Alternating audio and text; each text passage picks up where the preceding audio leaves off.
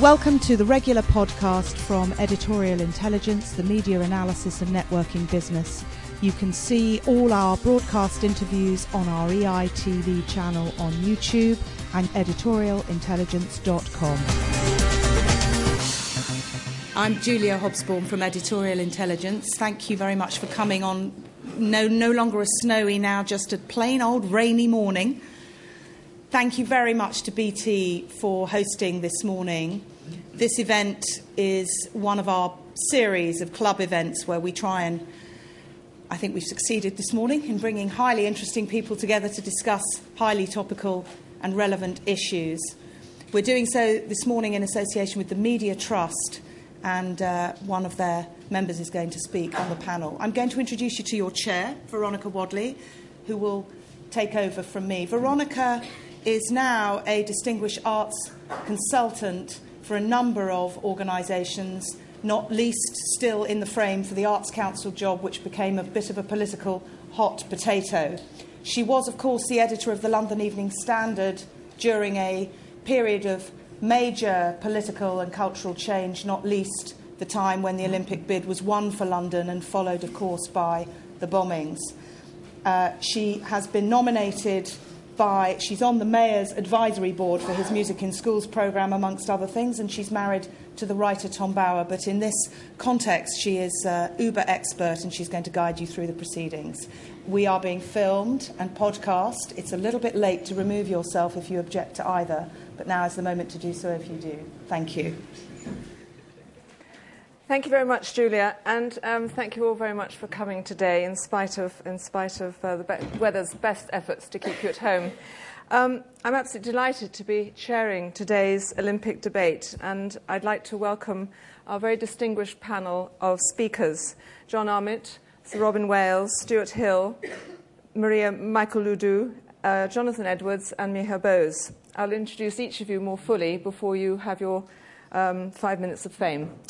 Now, I just wanted to say a few words about 2012 and my own involvement with it. I was actually an unashamed supporter of the Olympics, really long before it was fashionable, and much to the horror of many of my staff at the Evening Standard. They all thought it was going to be a complete disaster, much more pain than gain, and many of them said that it was a foolish course. But anyway, we persisted. And, of course, we were doubly pleased when the bid in Singapore was successful. Then, of course, I reverted to type, and we aggressively scrutinised the politicians and the plans and the progress and the promises of the Olympic bid, and made lots of politicians and very important people at LOCOG and probably ODA very cross indeed. Anyway, I'd like to just say a few words before we turn to the speakers. As you probably all know now, it's less than 1,000 days to go before the opening of the London Olympics. I think it's 925 to be exact. So the question that we're asking is, London 2012, is the pain worth the gain? John will be opening the batting first, but I'd just like to raise some of the themes which I think our various speakers will be discussing today. So we know that the Olympics will be on time. 27th of July will be the opening day. And on budget. Well, that's what we're promised. We'll see about that. But the extraordinary thing is that I remember when the back of the envelope estimates were first talked about, and then suddenly we found escalated to 9.3 billion. Everyone was absolutely horrified, and there was a great stink about it, and we wrote about it a lot. But now, in a funny sort of way, in the shadow of the debt crisis, somehow that figure seems to be, well, relatively small. It's rather shocking, isn't it? But I never thought I'd hear myself say that. It's obviously going to be a great opportunity to showcase Britain. It'll show that we can do something really, really big, really, really well. And John is obviously one of the great masters of that. It'll boost the economy, it'll boost morale, and I hope will be a chance to unite the country. With some luck, we'll also get lots of medals, even more than Beijing, perhaps. The venues are shooting up, and the Olympic Park really is beginning to take shape. It's really worth looking at the website to see the aerial photographs. And John was just telling me this morning that there are now satellite pictures of the Olympic Park, which must be quite a sight. I haven't seen them myself, but the 80,000-seat stadium starting to look like something out of Gladiator, the aquatic centre with its great roof, the Velo Park, the handball arena, and all the rest. So, and then the Olympic Village, that's also taking shape, which, in the PR will be, a wonderful haven for hard-working, aspirational families. I'm sure Robin will have a few words to say about that. And then there's the network of the parks, the canals, the waterways, and so on. Sporting legacy, well, let's see. Perhaps millions of us will be getting on our jogging pants and running shoes. So I think that's probably enough of the gain. The others will speak about that. I'm beginning to sound a bit like Tessa Giles, so I think I'll talk about the pain. Have the doom mongers really been reduced to silence? Well, I think there are still a lot of very, very big issues that we need to think about. Medals, yes, we obviously hope that we can win lots of medals, and I think we're on course for that. Will there be 3 weeks of rain? Well, we can probably live with that. Will there be an embarrassing opening ceremony with Boris waving a flag and Beckham on another red bus? Will the tickets be too expensive for ordinary Londoners? That's, I think, a very important issue. And then there are the questions of the impact that all the money that's going into the Olympics is having on the arts and theatre, something that I'm obviously very interested in. And Greenwich Park, for example, will it recover from the thundering hooves of the equestrian events? But I think that those, in a way, I think will probably will be settled fairly happily. I think the biggest issues, which I hope we really will get into today, are two. One is security, and the other is legacy. The legacy, both the physical legacy and the sporting legacy. So we'll have an opportunity to debate those, and I hope there'll be lots of questions from the floor on those issues, because I think those really will turn out to be what we will be most concerned about in the build-up to the big day and afterwards. The security costs, as we know, they're zooming up. The very latest estimate in a paper a few weeks ago was that the bill could even be £2 billion. That is huge. That really is something. And Stuart, I'm sure you'll be able to tell us a little bit about all the amazing things you're going to be doing to make sure that cyber terrorism, for example, doesn't suddenly loom down on us. In November 2009, Lord West actually said that he thought that the Olympics would be the greatest security challenge that UK has faced since the Second World War. That's quite something to think about. So, again, another good issue. And then there's the legacy. What's going to happen to the stadium? Is it going to be a white elephant? Will we see hundreds of athletes running around it for years to come? Will it be a football club, a rugby club, American football? We don't know. Well, if anyone does know, I'd love to hear, because I think that is a really big question which does need to be answered quite soon. And, we hope that a really bright future lies ahead for the stadium. Will we all still be a nation of couch potatoes? I hope not. And the Olympic Village, I think that's going to be another vast challenge, again, something that Robin is really interested in. Will we see the soulless rise of huge high-rise developments that have failed Londoners so many times before? It seems unimaginable now, but, it could happen. We've got to address these issues. The Olympic Legacy Company is obviously doing fantastic work, but, that is a big question, how you actually create a vibrant, working, aspirational community is a huge challenge. The well-known pessimist Tory, Andrew Boff, suggested that the Olympic Village might even be the slums of the future. That's a pretty horrifying thought. So again, I think we need to think about that. So can the Olympic Legacy Company turn, as Dave Hill very pertinently asked in The Guardian recently, the ashes of the Olympics into a green and pleasant land? So panellists and audience, those are some of the questions. And I'd just like to introduce the panelists that we have, our experts. I'll introduce each of them in turn before they speak so that you know a little bit about them before they have their 5 minutes. And it will be a very strict 5 minutes. There's a clock up there, so there's no excuse. First of all, John Armitt. Now, John was appointed chairman of the Olympic Delivery Authority in 2007. That's just 3 years ago. It's not long, is it? It was amazing what's been achieved in that time. But of course, he does have lots of experience in construction and railways. He was, in his 40-year career, he's been in civil engineering and construction, working for Costain Railtrack and Network Rail. He is the man who will prove to us that Britain can do big projects. So we look forward to hearing about that. I did look on the website for a controversial quote about John, but I must confess I couldn't find one. So clearly he's a very good chairman. So you've got your 5 minutes. So with no time for hesitation, repetition, or deviation, over to you, John. Thank you very much. Right, good morning, everybody. And, well, Veronica's almost said it all, hasn't she? Particularly on the gain side. I mean, there is plenty of gain, but what I'd like to do is just start by outlining what we actually do, because sometimes people do get a bit confused. The ODA, we build the venues, we build the infrastructure, as we are the civil engineers, if you like, and the builders. The LOCOG actually put on the games, they put on the show, so we build the theatre, they put on the show. The Olympic Park Legacy Company, which has just come into existence, will pick up the legacy responsibility. They're in their early days, and they clearly have a lot to do. But during the course of 2010, expect to put out their first master plan for the legacy development of the site. We took over the site in 2007.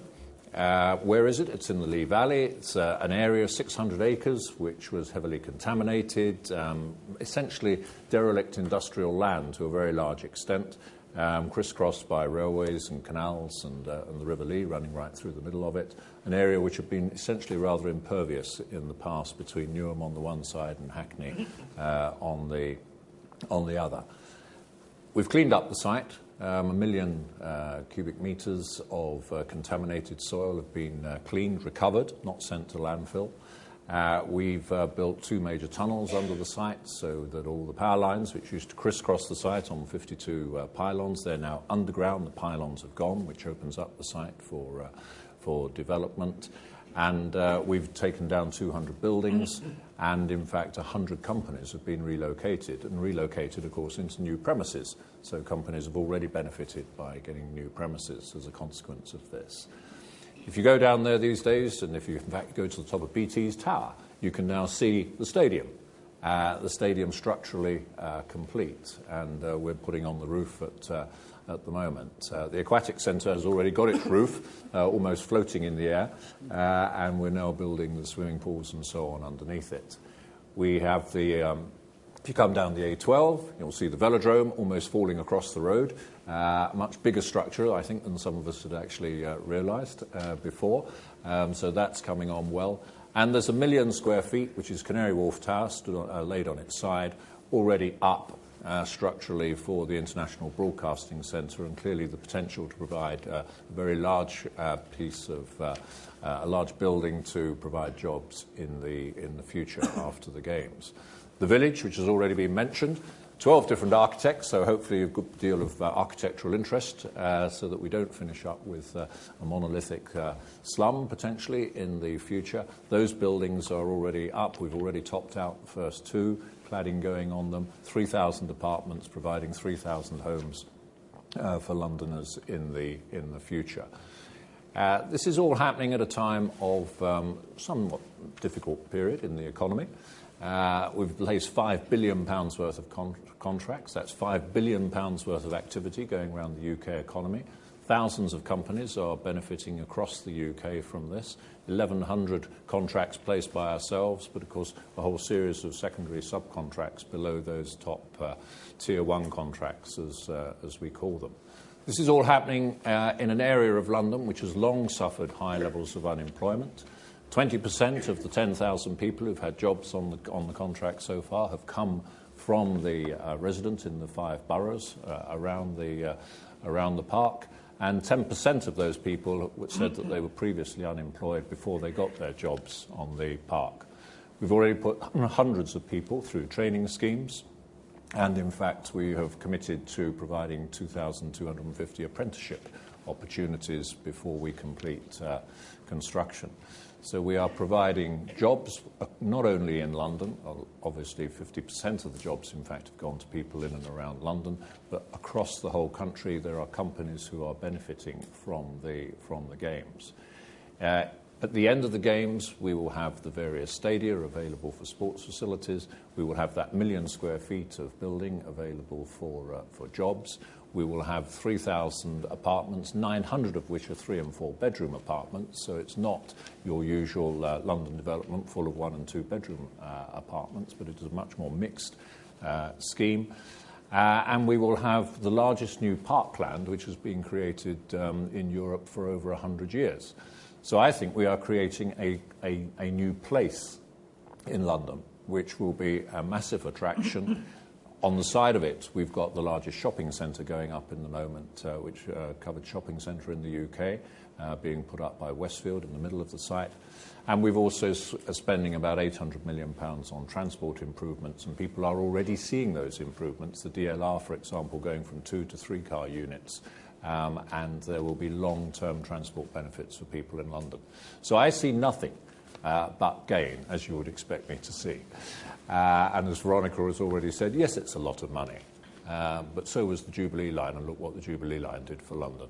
Look at so many of these very large projects which have gone on in the past. People criticised them at the time. They provide long-term opportunities, and in this case, massive regeneration for London. So I have absolutely no doubt that this is something with which we will be proud of for a very long time to come. Thank you.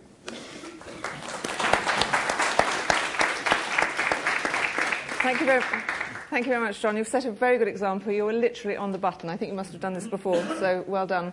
Now we turn to Sir Robin Wales. Now, I think we probably had less problem with controversy here. Robin has been Newham's mayor since 2002. He was the first Labour directly elected mayor. He's a chemist by training and has worked in fraud management systems, I gather, which clearly is very useful when you're running a council. Newham, of course, is at the heart of the Olympics site. He's on the LOCOG board and the Olympic Legacy Company board. His main interest is clearly regeneration. That's going to be the big challenge. And I suspect the day after the Olympics is going to be what Robin is really, really concerned about. So over to you. Thank you, Robin. I think the answer to the question is going to be who knows. That it's up for grabs. There's a few good things happened, and we should recognise those things. And I told John I'm going to criticise in a little while, but let's start. The stories were always the games wouldn't be ready, it wouldn't be on budget. Fantastic job. ODA's done a fantastic job building the place. It's built it on time. It will certainly be ready on time. Built on budget. In fact, there may be an underspend, in which case we'll have that back. Thank you, John. We will have it in Newham. That'd be fantastic. Great. LOCOG, a lot of good work going on. Running the games, I think it looks very professional. It's early days yet, but it looks as if we'll run a good game. We need to run a good games. We need a games that works, because actually it'd be really embarrassing for the country if we didn't run a good games. Great. I don't personally mind how many gold medals we win, but we want a good games. OK, that's fine. We've made 2 promises when we went in for the bid. One was we'd work on young people in sport nationally, and that's fine. I think LOCOG's trying to do some stuff around that. That's smashing. I think a perfectly reasonable question would be to ask, what's the mechanism by which we're going to ensure that it's not just a Wimbledon effect for 6 weeks? What exactly are we doing? So, for example, in my borough, we now have the largest sports and activity programme in London for sport and activity for kids in the summer. We started free swims. We were the first in England to do free swims because we think it's important and sport's important. And we have to be saying to the people who local authorities, schools, government, what are we doing to make sure that's delivered? Because it can't be delivered by the games. What the games can do is inspire people. And when we started and made the bid for the game, I was absolutely clear. It's not the physical regeneration that's the most important thing. It is the inspiration of the games that's the most important thing. Because regeneration, throwing up buildings, doesn't necessarily transform a place. Because the big promise was, we'll transform the East End. For 100 years, the East End's taken the rubbish from the rest of London. The Lee was the dividing line, so all the noxious industries came to our part. If you go back 100 years, the poverty map that you get in London is exactly the same as it is today. If you get on the Jubilee line at Westminster, every stop you take to Canning Town, people live a year less. They die earlier in my borough. And every stop, £1,600 less income. That's a national scandal. Biggest area of non-employment in Europe is in the 5 Olympic boroughs. And here's where it gets interesting. Canary Wharf, fantastic achievement, yeah? Oh, God, you're all half asleep. Fantastic achievement. Generated loads of wealth. But here's the thing. Tower Hamlets had the biggest increase in jobs anywhere in the country, and it has the largest levels of non-employment anywhere in the country. Just by building the games or building the park, it does not mean we're going to transform people's lives in the East End. And the question I got asked by a French journalist yesterday, I did say to them, we won, you didn't, ha-ha, but that's neither here nor there. The question I got asked was, you put in the bid book that you were going to transform the East End. Where's the mechanism for that?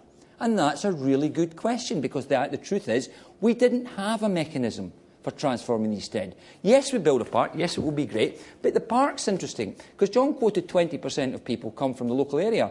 Hey, guess what? In my borough, we've had the biggest increase in national insurance applications from foreign people anywhere in the country. Massive numbers of people have come to live in the borough, and in Hackney, and in Tower Hamlets, and in Greenwich, and in Waltham Forest to work on this. And just because they've got a postcode in my borough doesn't mean that it's actually transforming my borough. And one of the things we've said is, could we have the addresses? And we'll tell you how many of them were actually resident there. It has helped. Some people have got jobs. You spend £9.3 billion, you better get some jobs. But it isn't the fundamental change that we need. So what's happened is the 5 boroughs, and we're going to claim, the 5 boroughs got together and said, right, we need to have a vision. And the vision should be convergence. And that means that over the next 20 years, the East End of London, on child poverty, on health, on employment, should move towards the London average. It's a century we haven't managed it. So we've said, let's take the Olympics and use that inspiration and say, let's transform and move it. And if without the Olympics, we would not have got the agreement, I think, of both the Mayor and Government that convergence would be the challenge that we go for. Now, we've said we're going to do it. How serious are we about it? Because anybody can say, hey, I'll do tons of good stuff. Have you ever heard a politician say, I'll do lots of good stuff, and then doesn't deliver? Well, it doesn't happen in Newham, but it happens elsewhere, I understand. It's an election year, guys. You have to cut me a little slack at the moment, right?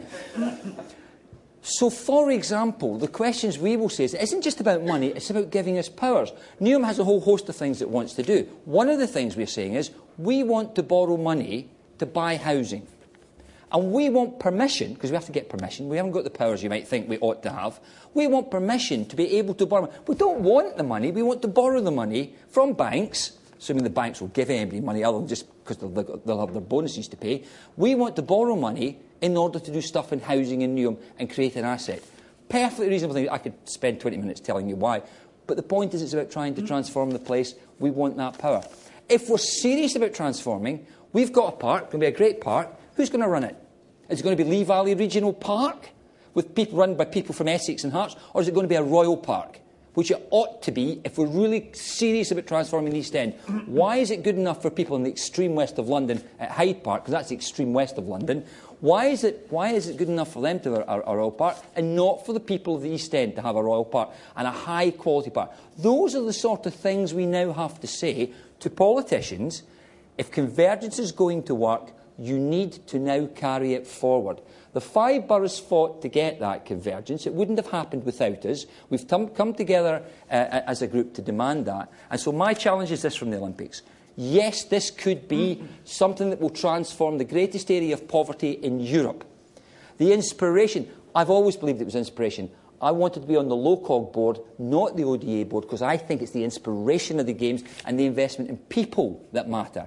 It is no good putting a physical thing in place if you don't inspire people. And I'll finish on this. One of the things we've done in Newham, we've got, and each of the boroughs, we've got our own work brokerage scheme. So we've got Workplace, which gets 3,000 people into work. But we started an employment project, and we said, anybody who's been long-term unemployed or never worked, if you're worse off working, our borough will pay the difference from benefit to work. Interestingly, the government's picked that up now. And just, if there's any journalists here, you might want to see the government pick that up from Newham. We'd be very happy to. That's about investing in people. That's what we have to do. That will see whether or not the Olympics has actually made a difference and that the pain was worth the gain.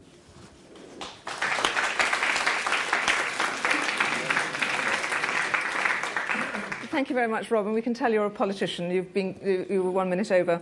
So now we go to our techie of the day. Can I describe you as a techie, Stuart? I don't mind. Not many people will call me that, but I don't OK, mind. all right. Well, to me, you're a techie anyway, because you're the Vice President of BT London 2012 Delivery Programme, which means you have overall responsibility for the delivery of the communications technology. You've got 30 years' experience at BT, where you joined as a systems engineer. So, come on, Stuart, tell us how you're going to do it, and tell us perhaps a little bit about how you're going to deter those cyber terrorists. Well, thank you. And Robin, that was a good introduction to my part. I think what our job with BT, we're the official comms partner for both the Olympic and the Paralympic Games. And from a game point of view, the company is absolutely thrilled that we are involved with what I hope is going to be putting UK PLC back on a very strong position on the globe. And I think it's created a very slow drumbeat in the company, which is getting louder and louder. And I think when it got to 1,000 days and we started the large screen that you see at the top of the BT Tower, the number of people who stop me in the corridors of BT and just ask questions about 2012 is quite phenomenal. Our job is a very silent job. Our job is to make sure everyone in this room, your families, the rest of the world, see a flawless Games. Just watch what they want to see when they want to see it. And on that very point, Beijing was about 30% digital coverage.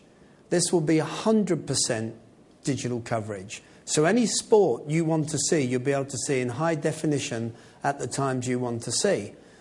And it's going to be the most advanced technological games. Again, another movement. Now the iPhone is with us. The mobile usage will change from a high percentage of voice to a high percentage of data. And that's a big movement in 4 years. There are 94 locations across the UK. It isn't just London-centric. It's Cardiff, Glasgow, Weymouth, many areas around the country with 600 training camps for the athletes. But my job is to connect 94 venues. It's some 80,000 connections. It's 14,000 mobile phones, 1,000 wireless circuits. It's 16,500 fixed lines. And the data that goes across this is every image, every piece of data, every email, every phone call, every text message. And it's equivalent to about 6 gigabytes every second. And if you wanted to say this at a dinner party, you can say that's equivalent to 6,000 novels every 5 seconds, or the entire contents of Wikipedia every 5 seconds. The volume metrics are huge. One agency in Beijing, in a 13-hour period, positioned 80,000 digital photos over the network. So it's just, our job is to make sure it's a wonderful experience. There's 24 large screens that are going to go across the country, and these will be like Henman Hill type environments, where you'll have, you know, this cultural thing happening in Sunderland or in Leeds, where you can actually use them in an interactive way with other cities and friends across the nation. So that's what we're doing. If you had to say, are you worried about anything? Well, I was thrilled, like the rest of you, when Usain Bolt actually hit 10.68 seconds for the 100 metres, and he's done, I think, 10.58 since, or 4, and he's going to do even better. And when I saw it, I thought, oh my word, if for one 10-second period the network didn't work, I wouldn't want it to be when Usain Bolt was running. So the amount of resilience and contingency, I have my alpha team on there. We're going through a design phase. We'll go through to implementation and service, where we'll have upwards of 800 people making sure that you don't see anything other than the athletes performing. Your point about cyber attack, yeah, we have, one of my other contracts is defence. One of my other contracts is Department of Work and Pensions. I run those as well. We have to be on top of our game with security at internet gateway level, at web hosting level. The web hosting for this site will be the biggest you've ever seen, the amount of hits it's going to take. So the pain for us is making sure we get our service right. And our testing starts in June 2011, when I think there's 54 test events, sporting test events, and we're on our game from that moment. Thank you very much, Stuart. Well, we certainly know now that if the network crashes, we know who to write about. So you can look forward. We hope we won't have to... I'm on a plane to Rio. Yeah, OK. One way, I hope. Right. Do it all again. Right, our next speaker is just 20 years old. She was brought up in Bow and is watching to see how the Olympics will change her area and inspire young people. She's currently volunteering at the Media Trust as part of their filmmaking talent studio project. So we'd love to hear your perspective, Maria, on the 2012 Games, and let us hear a little bit about your hopes and fears. Over to you, Maria. Thank you. Thank you. I think it will be extremely beneficial. To me, the Olympics means just inspiration and motivation. Every time I see it, I just get really, really excited. I mean, my sister's had some embarrassing moments where she just yelled at the TV, go on, like, embarrassingly. But that's the kind of thing that the Olympics brings out. It makes people... young people have a lot of ambition, but when you see something as grand and magnificent as the Olympics, it's just so inspiring and it's just incredible. And I can't wait. I can't wait for it. And the fact that we're having it, it's like 15 minutes away from me. It's unbelievable.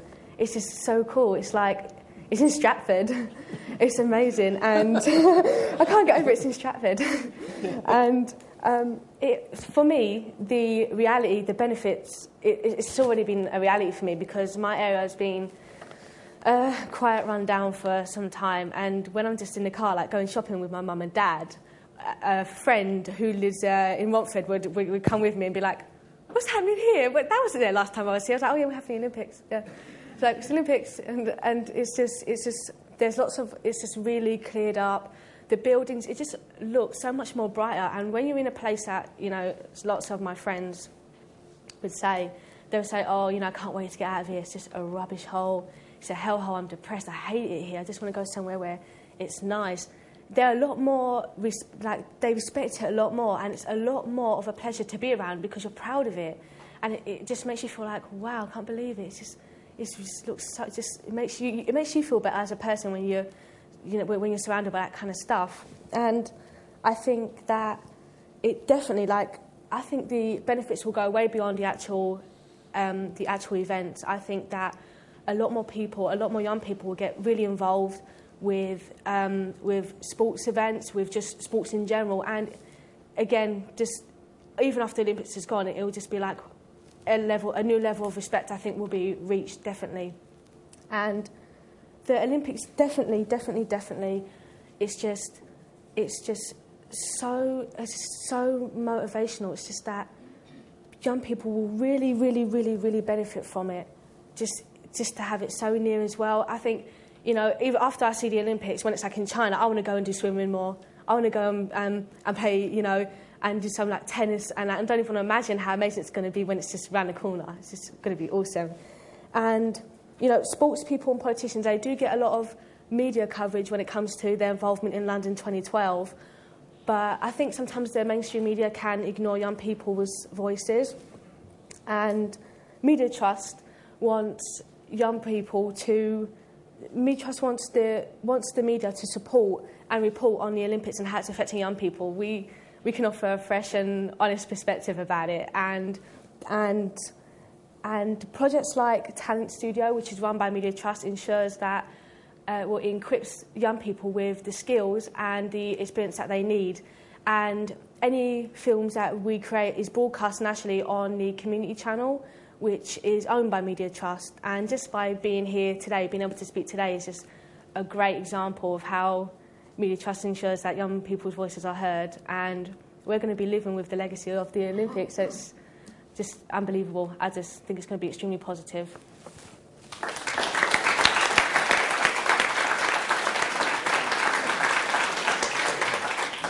Maria, thank you very much. That really was spoken from the heart, and it's good to see you performing so well. I think you're going to be a politician too, so well done. Our next speaker is Jonathan Edwards. Jonathan, we're really, really pleased that you could come today, a real bonus to the panel.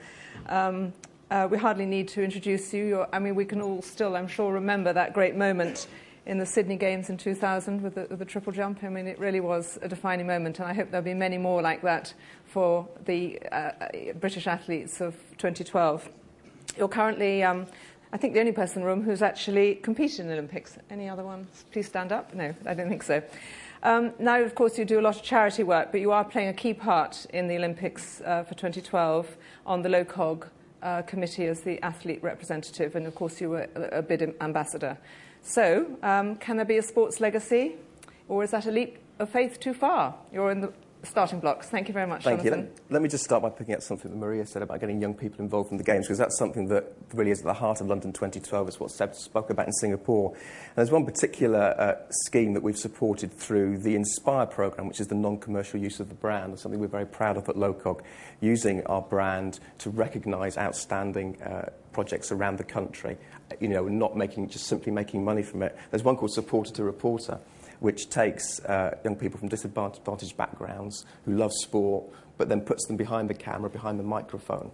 And wherever you go and do something Olympic or Paralympic, they're there reporting on the story. And I recently heard one of the young people talk about how this had transformed his life. He never thought he could do something like that.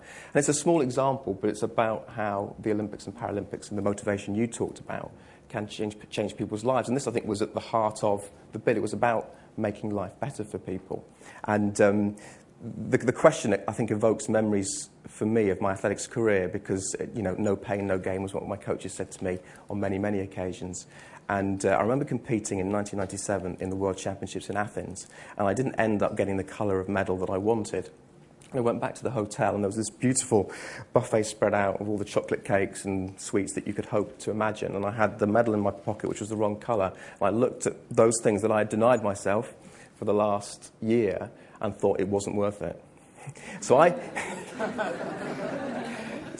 agree with Robin in that it is up for grabs, without any question. I think, unlike any Olympic and Paralympics Games previously, we have thought about legacy from the very start. In every conversation we have, we think about Games time and we think about legacy. So we have the best chance to make it work. But as Robin has rightly said, there are challenges, as John has said as well. So I think we'll only be able to really answer that question come maybe 2014, 2015, 2016. But one particular thing on the sports participation front is if we can move the needle from here to here in terms of the health of the nation, and you look at the health service budget on a yearly basis of, I think, of £110 billion, and what potentially can be saved over, let's say, a decade, the metrics will just add up. I think we can, if we get it right, and that, going back to Ron's point, if we get it right. But I don't want to forget, because what LOCOG does is put the Games on, and our money is privately financed, obviously comes from sponsors like BT, one of our Tier 1 sponsors. So we're privately financed a £2 billion budget. Getting the Games right, I think, is crucial to the legacy. It's not a side issue, and I think you said, Robin, the medals don't matter. But having won my medal in Sydney on the night that Cathy Freeman won her gold medal for Australia, it somehow symbolised, I think, for the Australians, the success of hosting the Games. They'd done a great job putting on the Games, but they needed men and women in Australian vests, in that case, winning gold medals. And I think that the halo effect around what we hope will be the legacy can be impacted negatively through us putting on a poor game. So I think it is absolutely right. Those 6 weeks in the summer of 2012 are brilliant for this country to feel proud of itself and its ability to put on the greatest show on earth, and having men and women in British vests doing well, and essentially, I think, symbolising the success of the Games. So.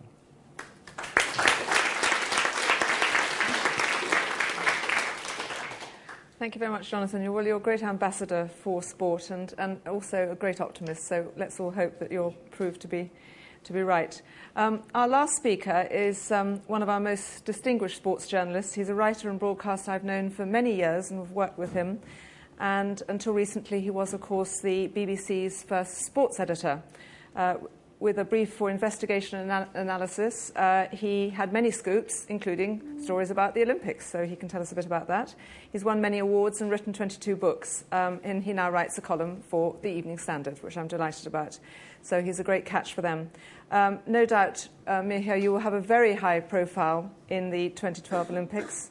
So, Mirho Bose, I'd like to ask you to have your 5 minutes on the platform. Thank you. Thank you, Veronica. It's always difficult to follow Jonathan. I think one of the problems with this Olympics is that it's a bit like that Mark Twain character, Topsy. It's just grown, because the fact is that nobody expected London to win. And not only nobody expected, people in London didn't expect, the people organising the bid didn't expect, which is why we had that ridiculous budget figure of 2.375 billion, because as Treasury officials will tell you, they didn't look at the figure. It's only when London won, they came back and they started looking at the figure, and the figure went up to 9.375 billion. Now, why does that matter? It matters because, I don't know if you ever see, you all should see the video that London presented when we won at Singapore. It's a wonderful video. Now, even Seb Coe's most ardent admirer, and I'm a great admirer of the fact that he's a Chelsea supporter, would say that he doesn't compare with Catherine Deneuve. Paris had Catherine Deneuve. There was Seb Coe saying that if you give us the games, we will convert the black kids in Soweto from throwing stones into becoming great Olympians. So London made some extraordinary claims that it's going to be a game changer. It is going to change not only London, it's going to change not only sport in this country, but it's going to change the kids in Soweto. Now, having made those claims, there's a very bold claims to make, which is why one IOC member who voted for London came out to me and said the British behave like the French and the French behave like the British, which is why probably we won in Singapore. I mean, it's hard to imagine Jonathan Edwards being French, but nevertheless, it was something like that. The point about that is that going to be a game changer? No, we're going to present great games, no question about it. John Ahmed will do a good job despite his Arsenal credentials, and the theatre stage will be perfect, and those wonderful 16 days will be great, and our athletes will do well. But actually, it's important to realise that our athletes don't need to do well because the games are in London. We are on the upward curve since Sydney because a lot of lottery money has gone into elite sport. So even if the games were held in Paris, we would have done quite well. Okay, there might be an additional factor in London. But what I'm not sure about, and I'm very sceptical, is whether we'll get the legacy right and whether there will be a game changer. I mean, the legacy problem has always been, as somebody said, legacy in the Olympic Games don't actually create legacy. They create a wonderful sunrise and a very short sunset, as somebody said. And the point about a game changer is it's not going to be a game changer because we are a very strange sporting country. We created the sports in the world, or at least codified the laws. The Chinese claim to have created football, but that's a debatable proposition we needn't go into now. But what we are not actually, there is no such thing as a British team in football, in hockey, in cricket. In the only time we come together is in the Olympics. Now, and this country is terribly skewed towards football. That has increased in the last 20 years or so. And I don't see that aspect of it changing. So while the Olympics will be great, and it's very nice to hear, that 20-year-olds are enthused about the games, but that is not going to change in the sense that suddenly the minor sports and other sports, there's going to be a balance in the sport. And the question of legacy, I mean, Robin didn't mention it. Robin would have loved his beloved West Ham, I'm told it's his second beloved after Kilmarnock, to go into the stadium. But actually, there are no plans yet for the stadium. Yes, the government is looking at it. Legacy has been talked about. Jonathan says it's been talked about. But actually, it's only now that legacy plans are being laid. Whether by 2012, after 2012, those facilities would be properly used or not is a very, very debatable proposition. You go around Sydney, you go around Athens, you go around even the Bird's Nest in Beijing, perhaps the most iconic Olympic stadium created, and they're not being used. And that is really the fundamental issue, which I think, for all the pain that people are bearing, government money, lottery money of over 2 billion, and people are buying lottery tickets for the Olympics. I'm not sure that at the end of the day we'll have wonderful games and Britain will be high up in the medal table. I have no doubt about that. But at the end of it, whether it'll change the way we treat sports, the way in school sports, for instance. I mean, it's very interesting statistics. In Beijing, 32% of our elite athletes came from private schools. The state schools still do not have a competition, because competition was something that went out of fashion in the 1980s. It hasn't come back. And if it doesn't come back, if that change doesn't happen, then there is, if you like, no game change. And my great concern is that we'll have the great games, but we won't have a great change in the way we look at sports generally.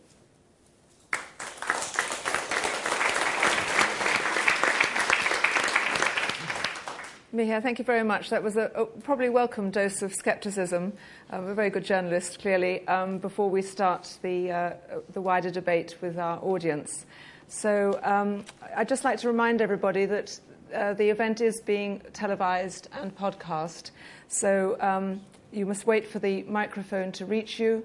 When it does reach you and you have your question, please make it succinct and clear. And if you want to address it to one individual member of the panel, please do that. But also, please don't forget to say who you are and if you represent an organisation, which one. So, ladies and gentlemen, the floor is yours. And now, who will be first? We've got 4 microphones around the room. So perhaps if you could put your hand up quickly now if you want to go first, and we will get the microphones too. Let's get the debate going.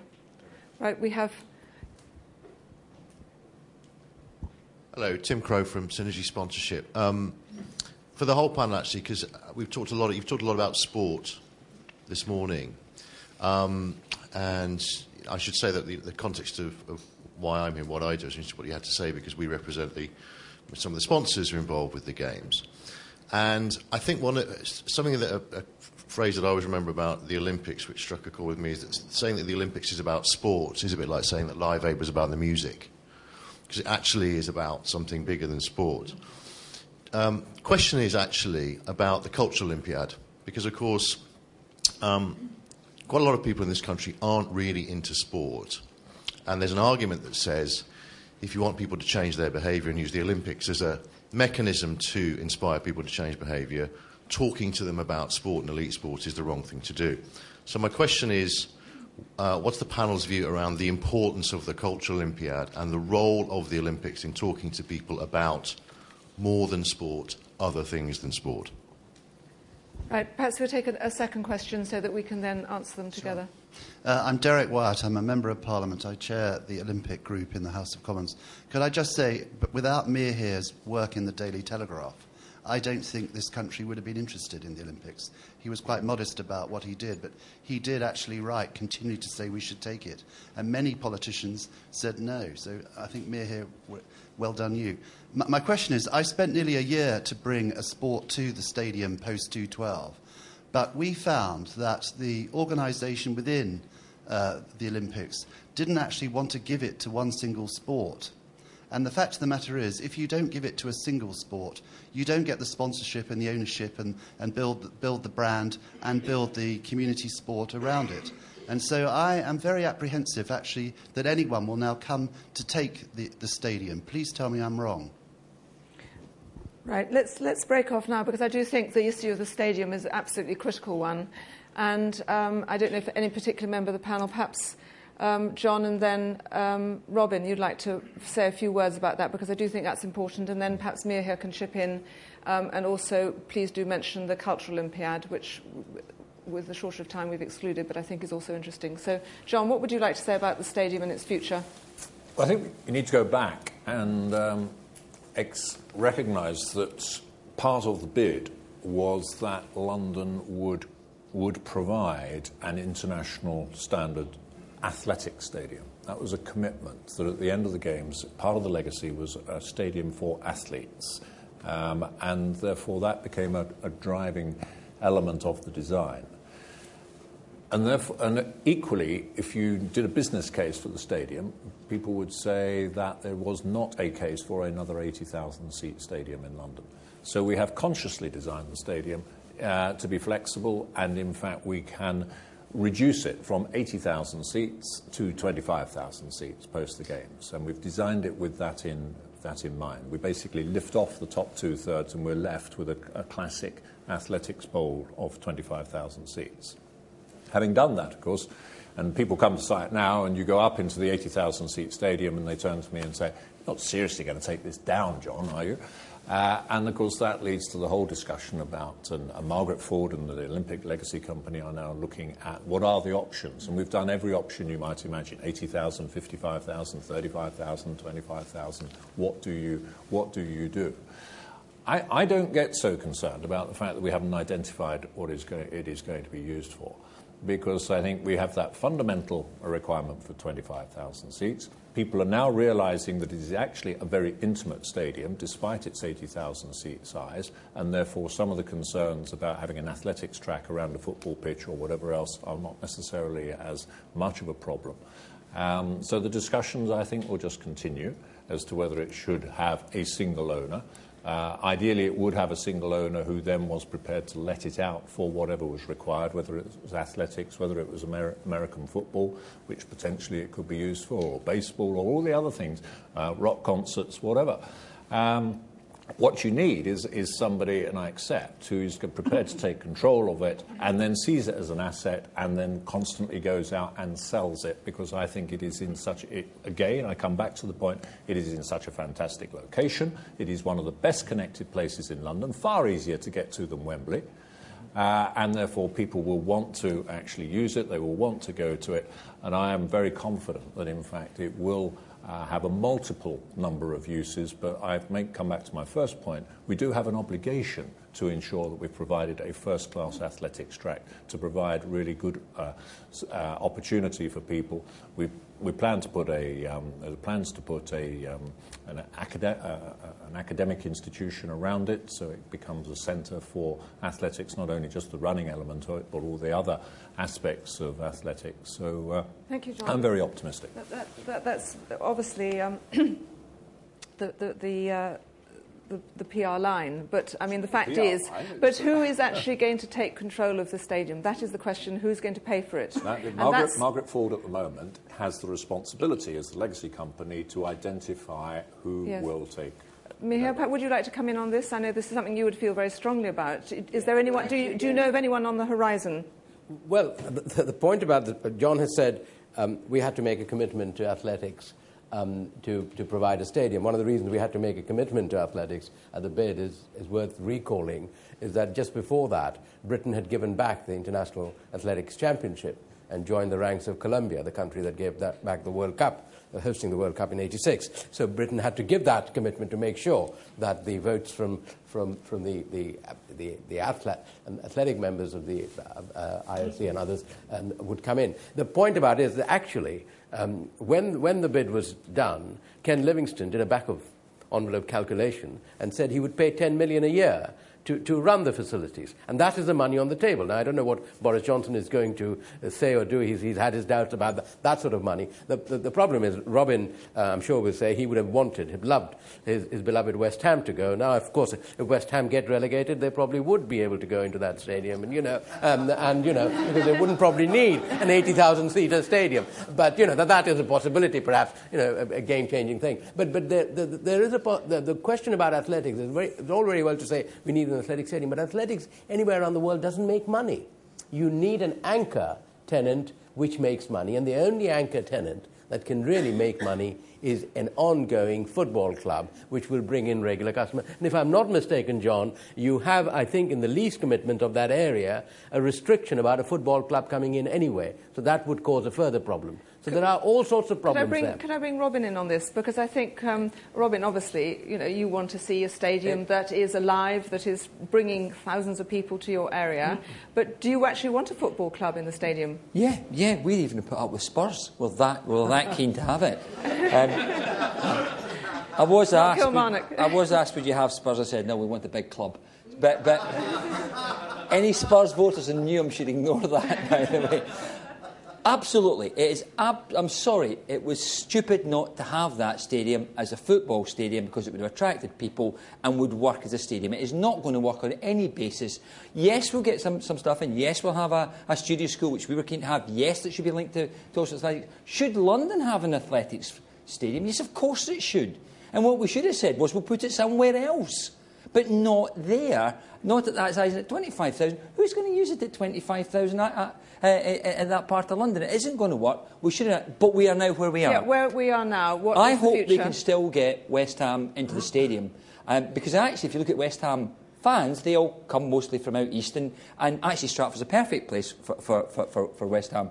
That would be perfect. it would allow them to then grow, because it is actually quite big. It's about the 6th biggest supported club in the country, so it's about the 6th biggest supporter. So it could do quite well. Plus, with the extra seats, that would let some of our kids get in for cheaper, and it would actually be quite good and maybe bring some of that sport back to some of the locals and some of the... So that's what... I mean, you can ask the same with the aquatics, where we tried to get a leisure pool in, and because of the design of the building, we can't do that. The cycling, we talk about those. I will just say the cycling appears to be incredibly successful. And we should pat ourselves in the back and say, cycling, there were people that were doing the cycling, they understood what they wanted, cycling looks very good. And that's a positive thing. Truth is that the stadium, of course, everybody focuses, all the media focus on it. That is not the issue. The stadium, it would be nice to get it right. That is not going to transform the East End of London. It would be nice to have done the right thing. It would be nice to still do the right thing and get West Ham in there. But it's small scale beside the scale. When the Olympic Park is finished, we're going to have 8 development sites, huge development sites, plonk in the middle of London. We have the largest urban shopping centre in Europe going up next to it. What an opportunity we've got there. That's what the debate should be about. But we all focus on the stadium because we made a mistake. And it was a mistake. We should recognise that as a mistake and try and recover it now and get West Ham in. Not on the cultural legacy. I think one of the things... Yes, I was going to come back to the cultural legacy in a second, but if you'd like to... Do you want to just say something quickly on that? I just think we should be thinking about mass participation. The same way in sport, it's an opportunity with the inspiration to get people in mass participation. We should think about the cultural thing as a mass participation thing and think of how we might do it. One of the things we're going to be launching shortly is to give every kid in our school 2 years of music lessons and a free instrument to try to get mass participation and get them all taking part. From that, you can build all sorts of arts platforms if you can get people... So anything that will get kids involved or people involved and excited, we should be doing it. Stuart, you wanted to say something I was quickly? You're starting to bridge into the cultural area there, but, you know, I really truly believe that 2 things make the next stage happen. One is leadership and one is market forces. There is £20 billion worth, some economists believe, of activity going to happen around UK PLC because of 2012 Games. And that in its very self will create more communities, more business opportunities, transform the way employers work with their organisation, flexible working. It's going to change things quite dramatically. The 5 boroughs will start being much more interdependent with each other. Central government will get more involved. The trouble we have is trying to wish something now before it's happened. Look how all of us felt about the O2 Arena. It was just a dead duck, and now it's the #1 customer experience, client experience venue in the world. And I think that's the difference. I do think it needs leadership from government. I think it needs leadership from the private sector, people like John and Sir Robin here, to actually help drive the agenda. So there's a bridge between 2012 and the next part of our sort of life after the Games. Thank you very much. Well, what I think you're saying is have faith. So let's hear from the audience. I think it's probably true. I think we should take some more questions. Perhaps somebody who doesn't have faith. Come on, who have we got here? Who's at the back row, and then we'll take Nick in the front. Nick, yes. If you'd like to stand up, thank you. Ollie Barrett, make your mark with a tenner. For some reason, over the last year, I've lost a little bit of faith in this whole art of predicting things.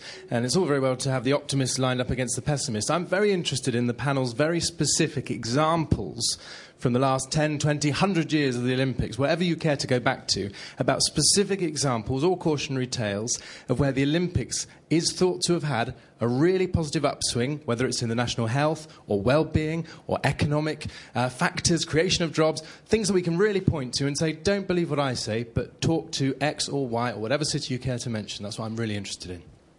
Thank you. So what is your actual question to the panel? What are your specific examples from previous hosts of the Games which would give us cause for optimism? So no predictions, just examples from history. Fine. And Nick, would you like to come in? Would that be a good moment for you? Yeah, just to focus that even a little bit more, Stuart mentioned 20 billion of activity. Nick Rosen from finance2012.com, which is a site about the finances of the Olympics. 20 billion of activity, at a guess, is perhaps 2 or 3 billion for the Treasury in revenues. Can anybody tell me how much money Britain will make out of the Games eventually? I mean, I know it's a bit of a tedious question, but if the pain's worth the gain, we should make some money out of it, right? Right, let's immediately turn to John to see if you can conjure up a figure for us. No, I can't conjure up an immediate figure. That has already been said. I think it was Lloyds Bank who actually said that they forecast that there would be 20 billion of economic activity as a consequence of the games, which clearly generates revenue. But I think the more important thing is that economic activity means jobs.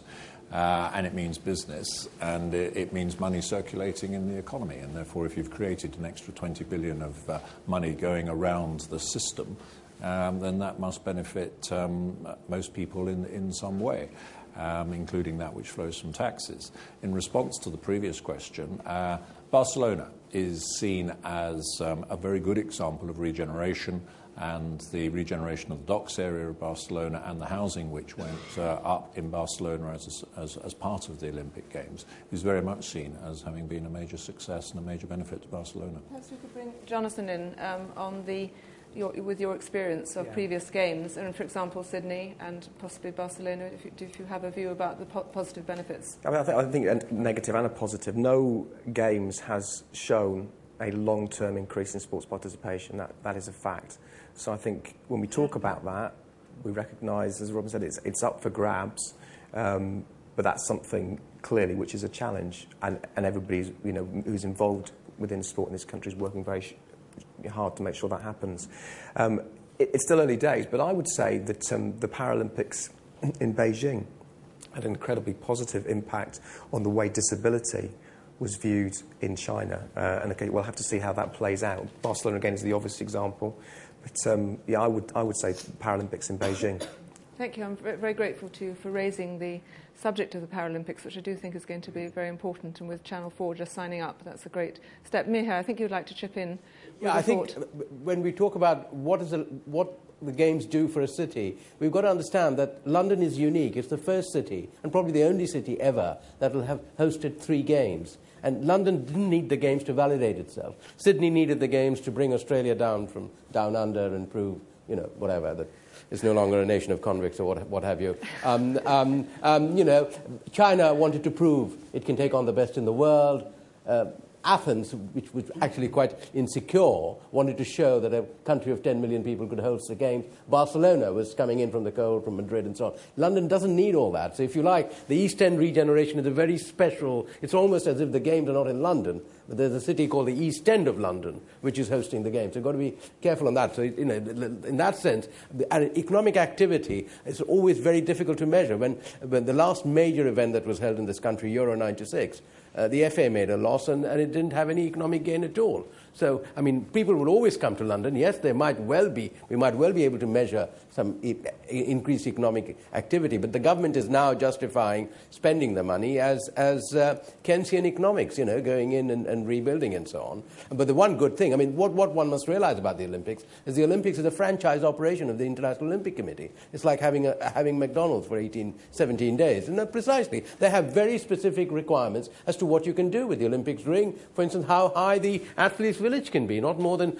7 floors, to make sure that the athletes get in time to their starting blocks and so on. They don't want to deprive anybody like Jonathan Edwards getting another medal.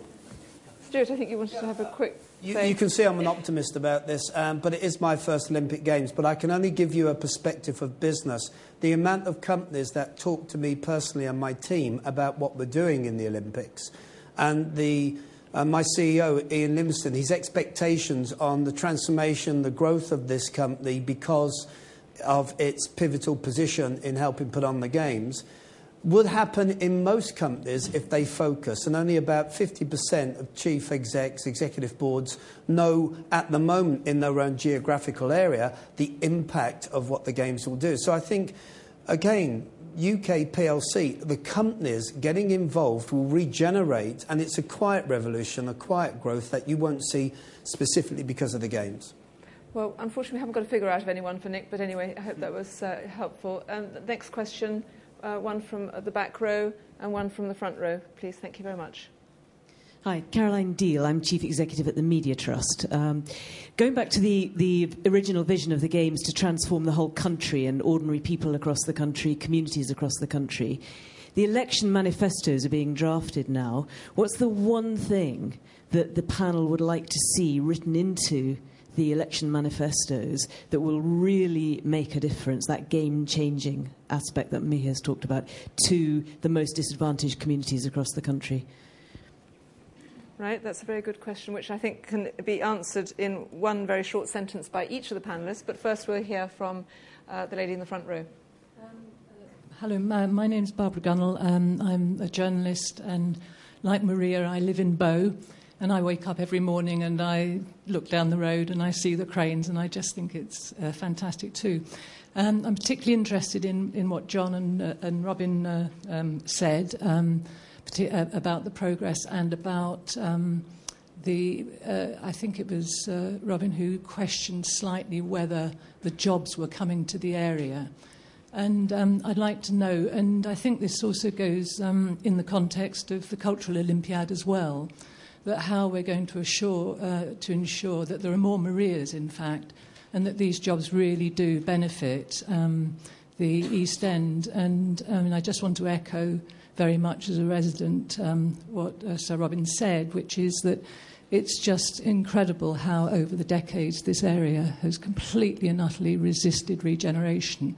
And it's slightly alarming to see that even with this sort of fantastic project just within sight of everyone, it still seems to be resisting the sort of social regeneration of the area. Not the infrastructure is going marvellously, but the social regeneration not. Good. Well, it's great to have a note of optimism from the audience. Shall we deal with the question about the election manifestos? So you can have literally one sentence each. So start with John and whiz down the row.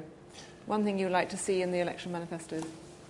I think one thing we've learnt from this project is the power of public procurement. And what I would like to see is governments committing in the future to using public procurement to do two things. One, drive the carbon agenda and their expectations of that, and secondly, training, and using public procurement to drive the training agenda. Thank you. Robin? Well, other than a royal park for Newham, which would be fine, you asked in the context of sport. I think a recognition that the mass participation in sport, and indeed that would be culture too, is a task that's primarily one that local authorities and schools do, and a recognition that money and support and resource should be put into that area to build the mass participation from which will flow the opportunity to have elite athletes. Thank you. Stuart? Yeah, if it's just around sport, I would echo some of what Robin said. I think it's a small world now, and having this country move up the medal table in terms of sporting activity over a continued period is a lasting legacy of this game. So I'd like the government to put more money and more structure around it, especially in the secondary school education area. Thank you. Maria? Yeah, I agree with these guys, especially with schools and with and just the awareness of sports and just activity. I think that's what I think would be cool about it. Jonathan, I don't think you disagree with that? I don't think I disagree with it. Potentially, though, something around physical literacy testing in schools. We test academically, and of course schools have to focus on it because they have to pass the test. If we're going to take sport and physical activity seriously, we maybe need to think of actually ways of measuring that as well, so it is around school sport. Good. And Mihir? I think I would like politicians to say that they should stop displaying themselves as sporting events, which they do increasingly. And for the first time, and we are about the only major country that does not have a cabinet minister of sport, and we do not have a joined-up government in sport, where sport is still split between DCMS and health, which is one of the main reasons why in schools and things like that, sports do not get on. And I would like to see a cabinet minister of sport, and I would have nominated Derek Wyatt, but I think he might struggle to save his seat. So, but you know, he's gone now, isn't he? He's gone back to his constituency. But that is what I'd like to see as a firm resolve that sports matters, and there's a heavyweight person and a heavyweight department to look after sport. Good. So split the department. Right. Next questions from the floor. We've got a sudden. Oh, jobs. Well, I think perhaps we can wrap that into the next one, because we want to move on, and I think there'll be an opportunity to come to jobs. So the two gentlemen at the back, the gentleman with the... Hi, Alan Gemmell from the British Council. I'm afraid it's a blatant plug, but to respond to Mihir and Ollie, this is the first Games that sought an international youth sporting legacy, and we, with a number of partners, are trying to deliver that. We've got a programme to reach 20 million kids around the world in Pakistan, Bangladesh, India, South Africa, and improve their improve their health outcomes through sports coaching and a number of sports strategies. And that is, I think, quite an inspirational and new approach to the Games. Thank you.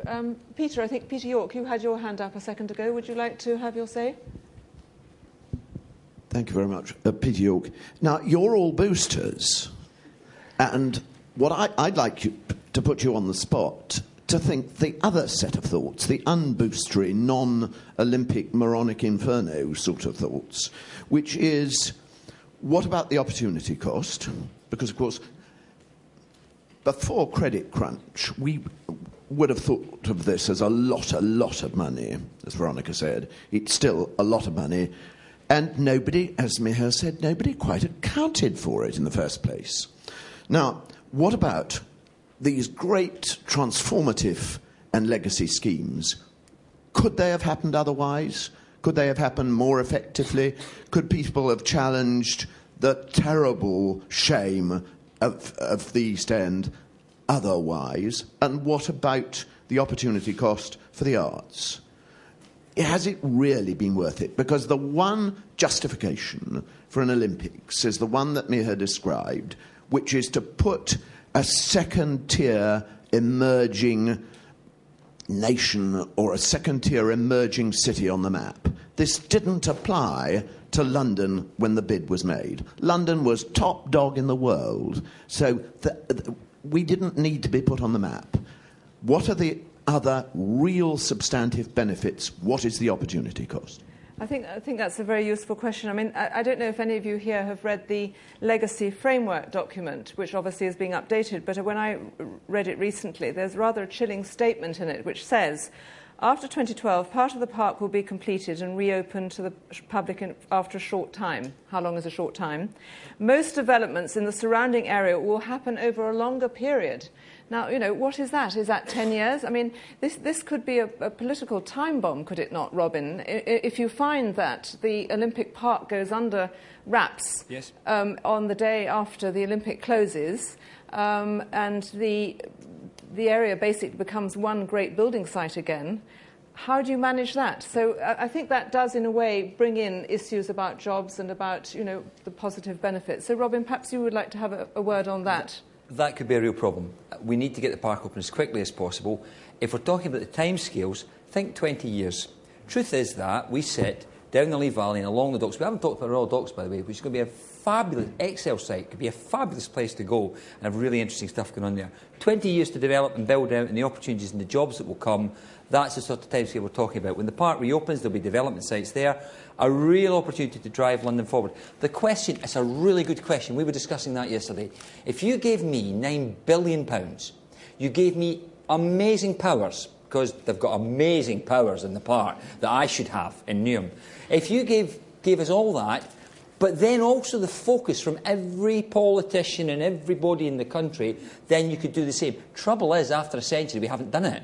Because to put all those things together has never happened. Yes. That's the legacy of the Olympics that at the moment I think is the big one. It's let us focus on that. Now the question then becomes, can you get the jobs to transform local people? Creating those jobs may just suck people in. And that won't change the nature. Remember I talked earlier about Canary Wharf and the fact that Tower Hamlets has still got all that poverty. We need to pay and work with the people that haven't worked. I've got 18,000 people who never worked in my borough. They need support. It costs £5,000 a pop to get one of those people into work. If we have the jobs coming from places like Westfield and places like that, and the developments that are coming and the opportunities that are coming, we need to spend the money on the people to get them in. But the answer is, yes, you could have done it differently, but how would you have done it after a century? Don't see it. I think this is the one way we've had the chance to do it. And personally, spending £9.3 billion in the East End, it's nothing like as much as we should be spending. John, give us more money. Thank you very much, Robin. John, could you just come in on this issue of the timescale? Because, yep. I mean, I think people will be, obviously hugely excited by the Games, hugely excited by the triumph of all the medals. But then what? And how do you actually handle that? I mean, 20 years is a jolly long time to say that that's what you're aiming at. So how can you reassure us? Okay, can I just make the point, though?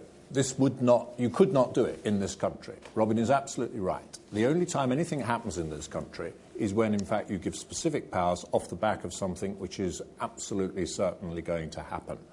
Look at Thames Gateway. I'll say no more. Nothing's happened. After endless years, it is going nowhere. If you go to King's Cross Railway Lands, you've got one of the other biggest development opportunities taking place in this country as a consequence of the Channel Tunnel rail link. It would not have happened without Channel Tunnel rail link. You would not get the redevelopment of the King's Cross Railway Lands. The Docklands Regeneration Corporation, without the Docklands Regeneration Corporation, nothing would have happened. You have to be prepared to give very specific and powerful powers, take them away from Robin, give them to somebody else, and things happen. In terms of what will happen post the Games, we expect to reopen the site in the summer of 2013. So it'll close in September after the Games. We've got to reconfigure the site. We've got to do things to the aquatic centre and so on. And our target is sort of May towards the summer of 13, we'll reopen the site. And I absolutely agree, it's got to be reopened as quickly as possible. The plans are for 6,000 more homes on the site. So it is going to be a long-term redevelopment of the site. And what is absolutely crucial, and it's a big challenge for Margaret and her team because they are looking at this now, is to ensure that we don't finish up with a wind-blown area where you've got construction sites with hoardings around them. What we've got to be prepared to do is not have construction sites to be developed in the future, that some of those sites will not be redeveloped for 10 years. So let's make them green sites in the meantime so that it can be used and become a wider part of the parkland. Have a bigger park, which in the long term we will, as developers come forward, you will take land away from that park and put in the offices or whatever, the schools, whatever else it might be that you use to rebuild the park. But the great thing is that unlike any other country before, we have got in place an Olympic Park legacy company. Britain is taking a more serious approach to the legacy of the Olympic Games than any country has done in the past. And that, I think, is something to be optimistic about. Thank you. Unfortunately, the clock is ticking and Julia's nodding at me, so I think we won't be able to take any more questions. I really am sorry. I think we could go on all morning, and the panel has done an absolutely fantastic job, and I hope you feel that you're taking something away from your different perspectives. So I'd like to thank the panel very, very much indeed for coming this morning and for contributing to the debate, and it's a great performance at a very early hour. So please would everyone give the panel a big clap.